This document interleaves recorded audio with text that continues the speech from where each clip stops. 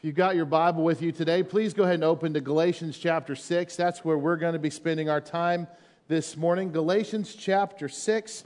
And I want to say as we get going here, how much I appreciate my friend Jason French for being here and speaking last week. Did you enjoy him being here last week? Yeah. I truly appreciate it. If you weren't able to listen to that sermon or watch it, you can go to our website or our Facebook page and you can watch or listen to it there. But I would encourage you to do so. He gave a very powerful challenge about the church being the church. And he said, being the church by caring for one another and being there for each other. And wasn't that a powerful testimony, those of you that heard it, of a personal testimony he shared about how a fire almost wiped them out? Do you remember? And it was not their pagan friends that came. It was who? It was the church that came. It was the church that came and was there and cared for them and loved on them and provided for them. And he said it was that moment that changed the trajectory of their entire family. It put them on a course for following Jesus. Now, Jason didn't know it at the time, and neither did I, quite frankly, when I asked him to speak. But his sermon last week, I think, is a great segue into the final chapter of Galatians, the final chapter today of our Just Jesus series, because by the time we get to Galatians chapter 6, where we are today, Paul is going to put a call out for the church to be the church. It says in Galatians chapter 6, verse 9, this very important verse in the Bible. You want to read it with me? Let's read it together. It's on the screen. It says this: "Let us not become weary in doing good, for at the proper time we will reap a harvest if we do not give up." Do not grow weary. That word weary, I'm wondering, as a Christian, do you ever get weary of trying to do the right thing all the time as a follower of Christ? Do you ever get weary? Do you ever become weary trying to do the Lord's work? Do you ever get weary looking at the way our society has drifted far from God and kind of throw up your hands and say, "I'm so tired of this"? Now, the word weary and the word tired, well, those are two different things. Weary and tired are not the same. Tired is, man, it's been a long day. I am beat. I got to go to bed. But I know a good night's sleep will cure that. That's tired. Weary is something altogether different. See, this word weary is also translated in other parts of the Bible as being discouraged. It also means losing heart, giving up. You ever known somebody just throw their hands up and say, "I give up. I just feel like throwing in the towel"? Maybe you felt that way before. You see, because that is weary. So let me ask you that question again. As a Christian, do you ever get weary of trying to do the right thing? Trying to live for God every single day? Do you ever feel discouraged when it comes to the Lord's work? Do you ever feel like just simply giving up when you look at the culture? When you see things like we just prayed for this morning, throwing your hands up and saying things like, "What's the use? It's not going to change anything." That's weary. No one's going to notice our efforts. Are we really making a dent in the world? That's weariness. This world has grown so far from God. I'm so tired of trying to set it straight. That's weary. And let me just say this. As a Christian, it is easy to become weary. And I think that's one of the reasons Paul made this charge, this passion, encouraging charge, say, do not become weary. I think it'd be easy for a Christian to have that same kind of mentality. You might recall a couple sermons ago, I told you a story about a young man I'd met in Kansas City when I used to be a pastor up in that city, and I poured a lot of time into his life. We spent a lot of time together, and how exciting it was when he finally said, "I'm ready to follow Jesus." He came from a very dysfunctional situation. And he's like, "I'm turning my heart over to Jesus," and we did a big celebration when he got baptized. Everything looked good until it wasn't anymore. Today, unfortunately, as I shared with you a couple weeks ago, his eyes are not focused on the Lord. His lifestyle is absolutely the complete opposite of what the Lord would want for him. So Paul says, don't let yourselves get weary. Because it's easy when those things happen to throw your hands up and say, what's the use? It's just going to happen again. Why invest all this time? Why trying to be this way? It's easy to get weary, and Paul's telling these Christians, and I think he's telling us too, do not get weary in doing good. So the question is, why was Paul compelled to include this at the end of his letter? Right in Galatians, why did he feel it's important to challenge these Christians to not be weary? Well, if you recall, he wrote this letter to begin with because these Christians spread out in these churches across the province of Galatia, they were turning to a different gospel. Some false teachers had come in, twisted up the truth, distorted everything, and they were following a whole different set of belief system. Jesus was still a part of that belief system, but you also had to follow a bunch of rules that were all coming under the heading of the Old Covenant law. So, if you want to be a good Christian, if you want the Lord to look down from heaven and say, you're doing a good job, I approve of you, then you've got to believe in Jesus and you got to make sure you're circumcised. You got to believe in Jesus and make sure you only eat these kind of foods, not those kind of foods. You got to believe in Jesus, but you also have to celebrate these special days that have nothing to do with those other days. You've got to believe in Jesus and you've got to make your annual sacrifices and pay these taxes and on and on and on. Jesus was not enough under this distorted gospel. Jesus plus something else made you saved. And Paul is like, no. This was a big distortion of the gospel. And as we read the first 4 chapters of Galatians, Paul is saying, let's get right with our doctrine. It's just Jesus, nothing more, nothing less. And then we moved into chapter 5, and he's like, let's get right with the Lord, and let's walk by the Spirit. So 1 through 4 is get right with our doctrine. Chapter 5, let's get right with the Lord. And now we come to chapter 6, and he's like, let's get right with each other. It's time for the church to be the church. And Paul is going to challenge them to not grow weary in this pursuit. Not grow weary. So what I'd like for us to do, I'd like for us to read together the first 10 verses of Galatians. If you got your Bible, go ahead and look down. Let's read them. And as I read them to you, I want you to kind of reflect, and I want you to think about some things. Ask this question as we read. Do these next 10 verses ring true in my life? Do these next 10 verses accurately describe the New Life Christian Church family? Let's do some reflecting. Let's think through this as we read. Let me begin reading, and you start asking those questions. He starts out by saying brothers and sisters, so immediately we know he's still talking to the church here. My brothers and sisters, my fellow Christians, if someone is caught in a sin, you who live by the Spirit should restore that person gently. But watch yourself, or you may also be tempted. Carry each other's burdens, and in this way you will fulfill the law of Christ. If anyone thinks that they are something, when they are not, they deceive themselves. Each one should test their own actions. Then they can take pride in themselves alone without comparing themselves to someone else. For each one should carry their own load. Nevertheless, the one who receives instructions in the word should share all good things with their instructor. Do not be deceived. God cannot be mocked.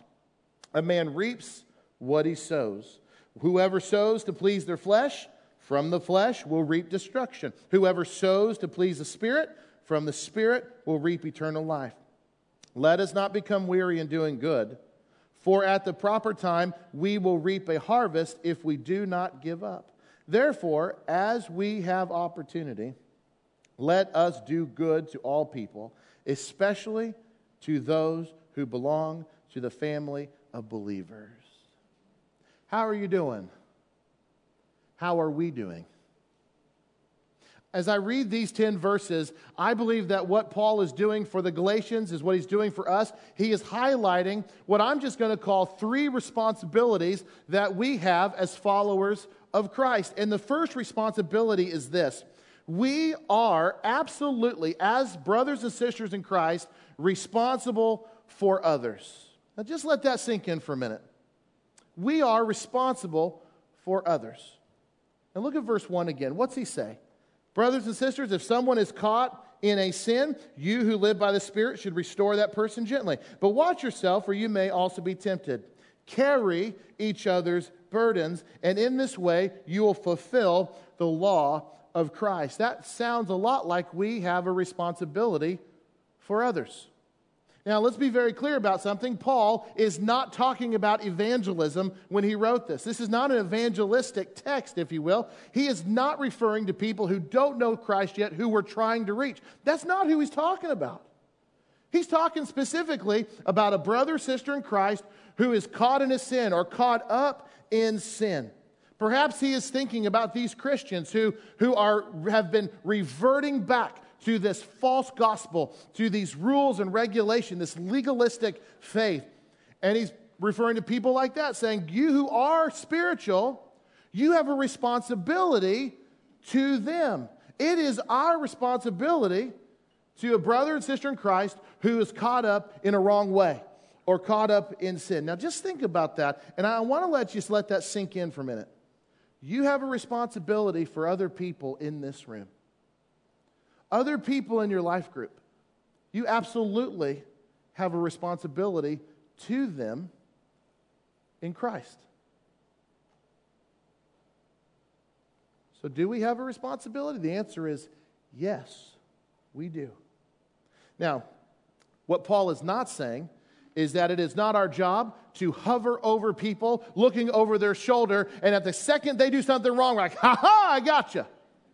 That's not what he's saying. He's not saying that we should meddle in people's business nor micromanage their brothers and sisters in Christ. He's not saying that at all. The thrust is this, though, that there is responsibility to one another. He says, if someone's caught in sin, you who are spiritual, who live by the Spirit, should do something about it. He says you should be about the work of restoration. And now there are some questions that come up when we read that and when we think about it and consider it. One of those questions, at least goes through my brain, is like, how bad's the sin got to be before I do something about it?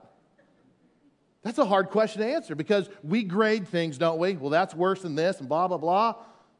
Maybe another question is, what makes me think that I'm so good that I have the right to interject my voice in what's going on in their lives? That's a real thing. That's a real thing.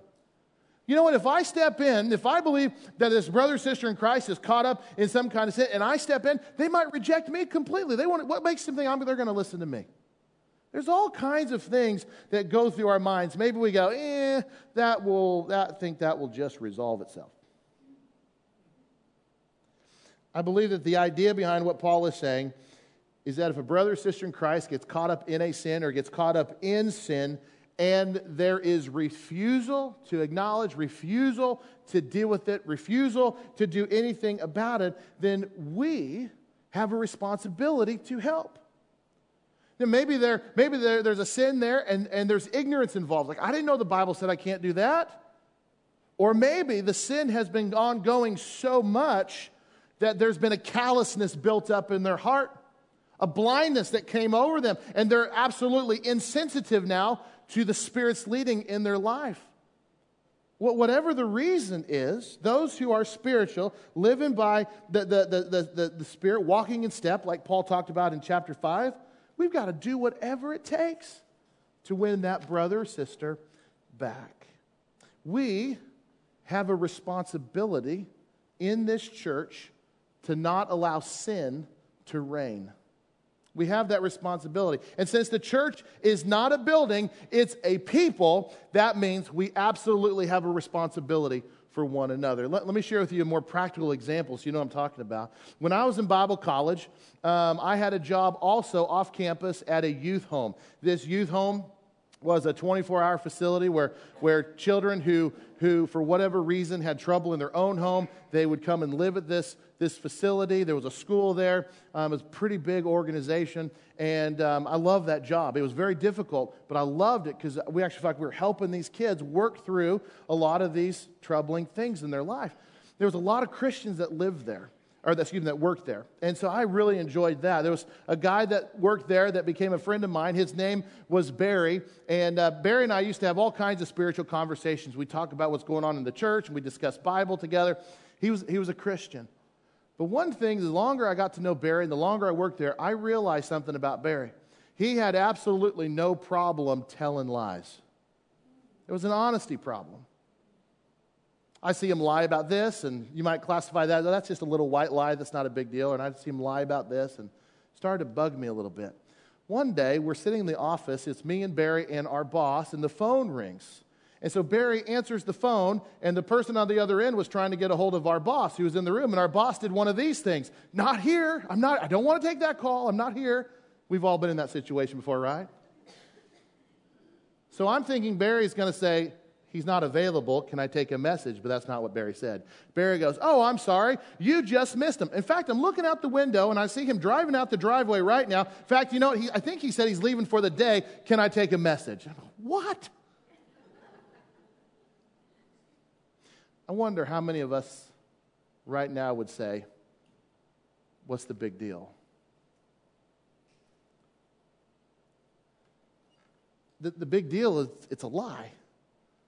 It's dishonest. You don't have to look very hard in the Bible to find out. I mean, this is not a gray area. It's one of the 10 commandments, so it's a biggie, right? Thou shalt not what? Lie. And I wish that I had been man enough, I wish I'd have been mature enough at that time to maybe pull him aside one-on-one and say, Barry, I'm seeing something that's inconsistent in your life. We're having all these spiritual conversations, but I also see that you have no problem lying. Maybe I would have taken him to Proverbs chapter 6. Are you familiar with that proverb that talks about there's 6 things that the Lord hates, 7 that are absolutely detestable to him? You might not be familiar with this. The Bible actually lists 7 things that the Lord finds detestable. Did you know that 3 out of the 7 things that the Lord finds detestable in Proverbs 6 has to do with the misuse of your tongue? It's not a gray area. I wish I'd have been mature enough to just pull him aside and to say, Barry, we got a problem here. Because as I've reflected on that, it has bugged me for a long time. Because I had a responsibility to my brother in Christ to try to restore that which what I felt was heading down the wrong path. I love how Kenny Bowles, he was a longtime professor at Ozark Christian College, written a lot of books. He wrote a devotional commentary on the book of Galatians, and he writes this. He says, we don't secretly gloat when a brother is caught in a sin. Mature Christians rush to his aid.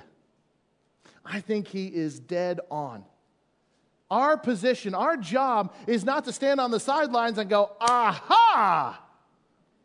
No. Those who are spiritual, they rush to their aid. And I failed Barry for not confronting him on that. It wasn't my sin, but I do consider it my failure for not holding him accountable. It was my failure for not rushing to his aid. Verse 1, let's be very clear, is not a shame on you. It's a, you stumbled. Let me help you get back on your feet. Remember, Paul is dealing with a group of Christians who had what? They had sinned incredibly. They turned their back on the good news. They needed themselves to be restored. And the book of Galatians, in and of itself, is a rebuke. It is a confrontation. It's Paul confronting the Galatians about their sin and trying to hold them accountable. Somebody who is spiritual trying to rush to their aid and pull them back to restore. Now, I'm guessing here, I don't know this to be true, I'm guessing, but by the time we get to chapter 6, which is right at the end of the letter, Paul might be making the assumption that these people, in reading this letter, have already started to turn their hearts back to Jesus. They're far from God. They get this letter. The church reads it, and there's conviction. And I think what Paul is assuming here is that they're coming under conviction by the very reading of this letter, this rebuke, this challenge. And he's like saying, from now on, we've got our doctrine right. We're going to walk with the Spirit.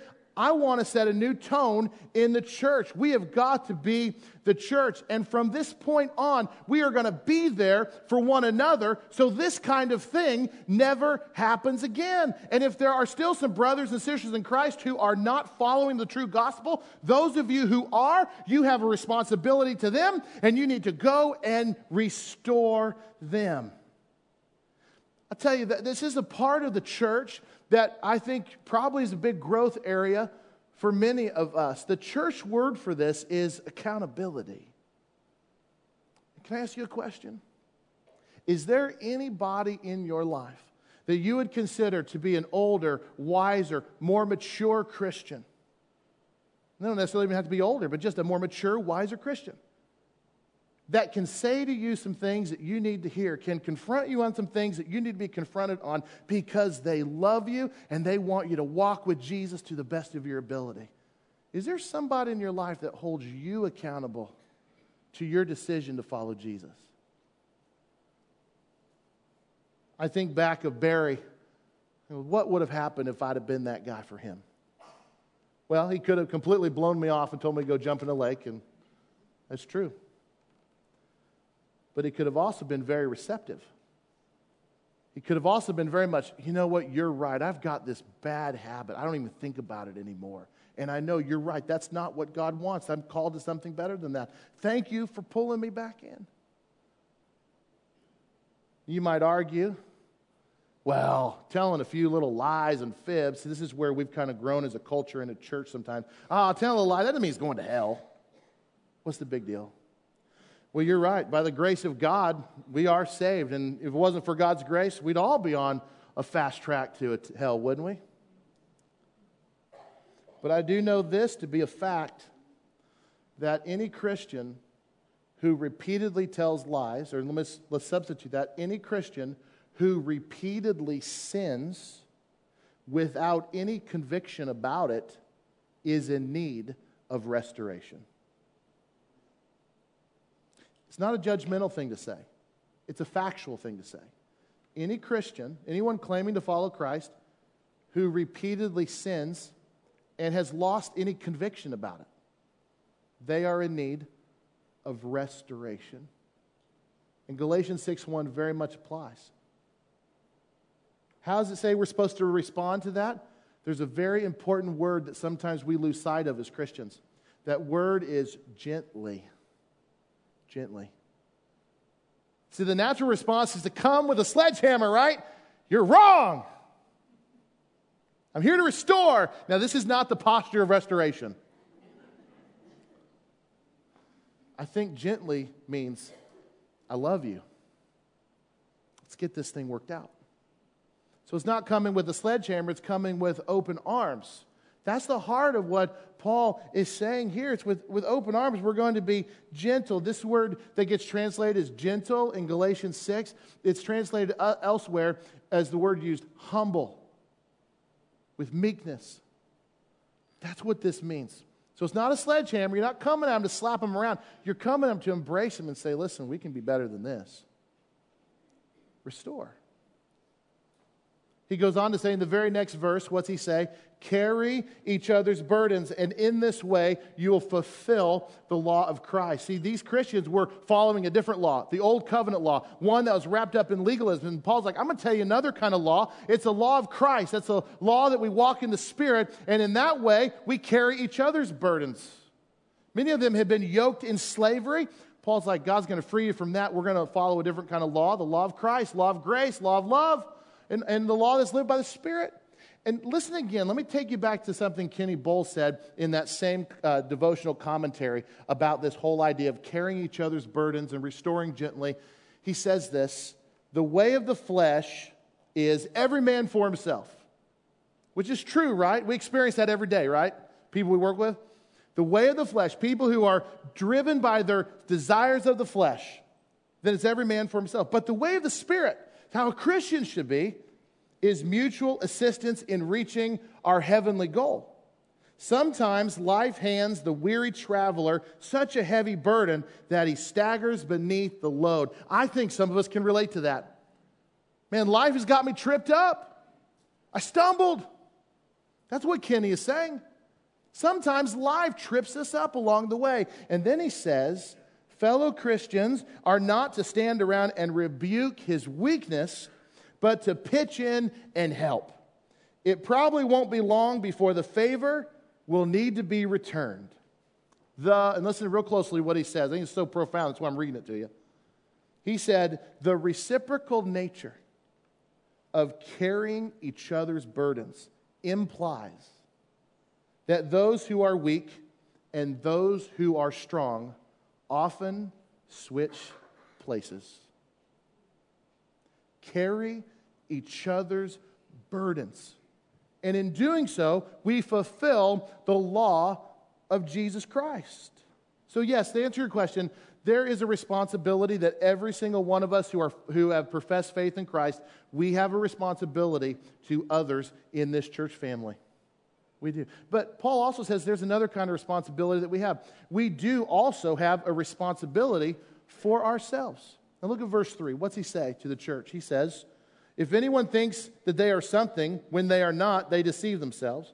Each one should test their own actions. Then they can take pride in themselves alone without comparing themselves to someone else. For each one should carry their own load. So we have a responsibility to carry each other's burdens, but not to neglect our own load that we have to carry ourselves. Honest evaluation, I think, should be a requirement in anyone's life who wants to live well for the Lord. I think some evaluation, and that how you do that is different for every person. But do you ever take an inventory of where you are with Jesus? Just your spiritual walk. Thinking through questions like, am I operating in every circumstance with proper motives? That's a very powerful question that if you take it seriously, should probably be asked. Maybe another question, am I walking through each day humbly trying to walk with the Spirit and understanding what that means? Paul says, test yourself. Test your own actions. I'll tell you, I've been out of school for a long time, but I remember well what it was like to take a test. I never enjoyed tests. Did anybody enjoy tests in school? Some of you probably enjoy that. I don't particularly enjoy being tested. And I've often wondered, what's the purpose of a test? I remember as a teenager going, why are we doing this? What's the purpose of this? I come here every day, I sit and I listen. Why do I got to take a test? Now, there's two reasons why teachers give tests. Well, one, a test will affirm what you've learned. Test also highlights what you still need to learn. That's what a test does. Somebody after first service said, there's a third thing a test does. I said, what's that? Let you know if the teacher's any good. I thought, I don't know about that. But it tells me what I've learned, and a test tells me what I still need to learn. Paul says, take a test. What do you know? And where do you still need to grow? If there's any time during the week that is a really good place to do this, it's when we are gathered in this place and we take communion. I don't know what goes through your mind as you've got the bread and you've got the juice, but here's what the Bible says, that a man ought to examine himself before he takes the bread and drinks of the cup. Now, I think that goes on all week long, but it can also happen right in that moment. And there's no other time for self-evaluation or taking this test, maybe right there. And you say, Lord, before I eat this bread, I drink this cup, is there any wayward way in me? Right there as you hold the bread, which represents the very body of Christ who died on the cross for your sins, and holding the cup, which is symbolic of the blood that he shed on the cross for the forgiveness of your sins. What an incredible moment to do some self-evaluation. Am I actually walking with you every step of the way? And if the Lord in that moment highlights to you some wayward way, that's when you crucify that. You say, Lord, I am so sorry that I've sinned against you, and I ask for your forgiveness, and you commune with God in purity. Evaluation. So we are responsible for ourselves. Third responsibility I see in these first 10 verses of chapter 6 is this. We are responsible for our future. So we have some responsibility for others, for ourselves. There's some responsibility, Paul says, in where this church goes and where you go in the future. Look at verse 7. He says, do not be deceived. God cannot be mocked. A man reaps what he sows. Whoever sows to please the flesh, from the flesh will reap destruction. Whoever sows to please the Spirit, from the Spirit will reap eternal life.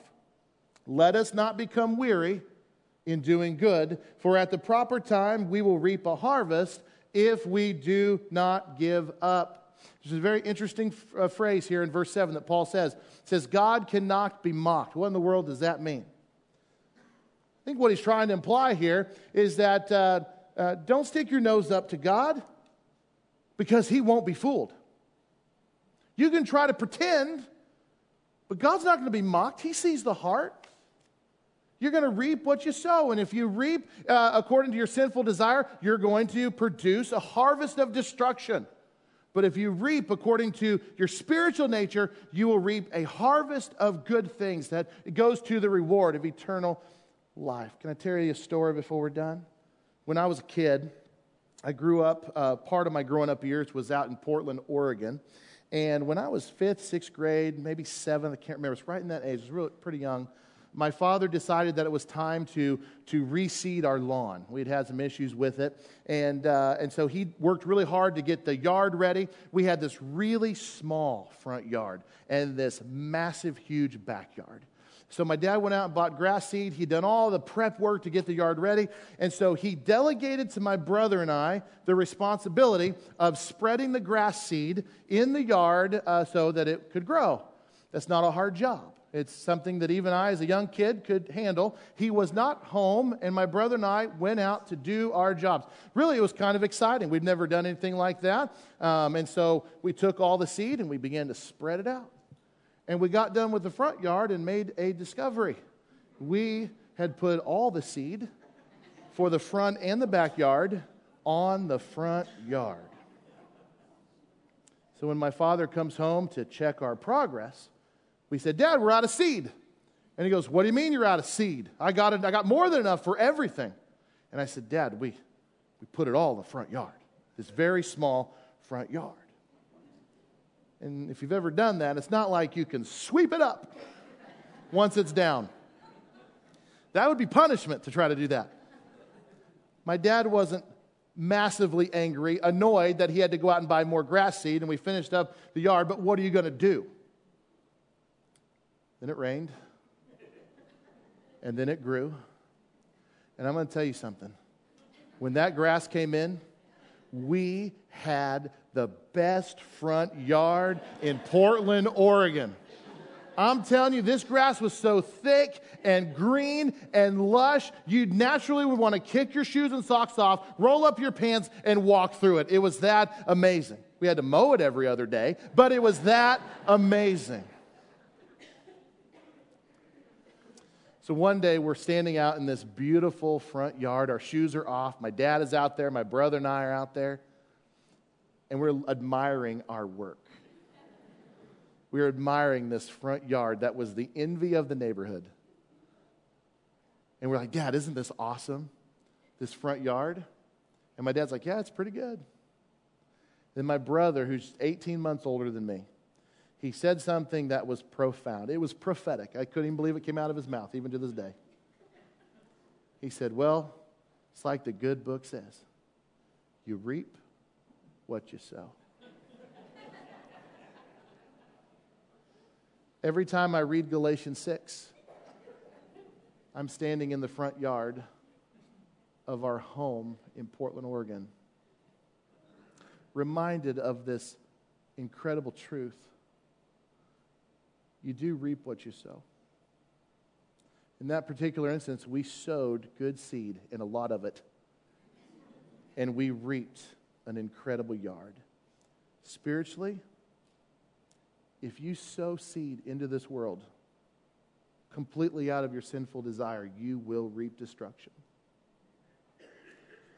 But if you sow seed according to your spiritual nature, where you're walking with God, you're walking in step with the Spirit, you will reap a reward. And so Paul challenges us, do not grow weary.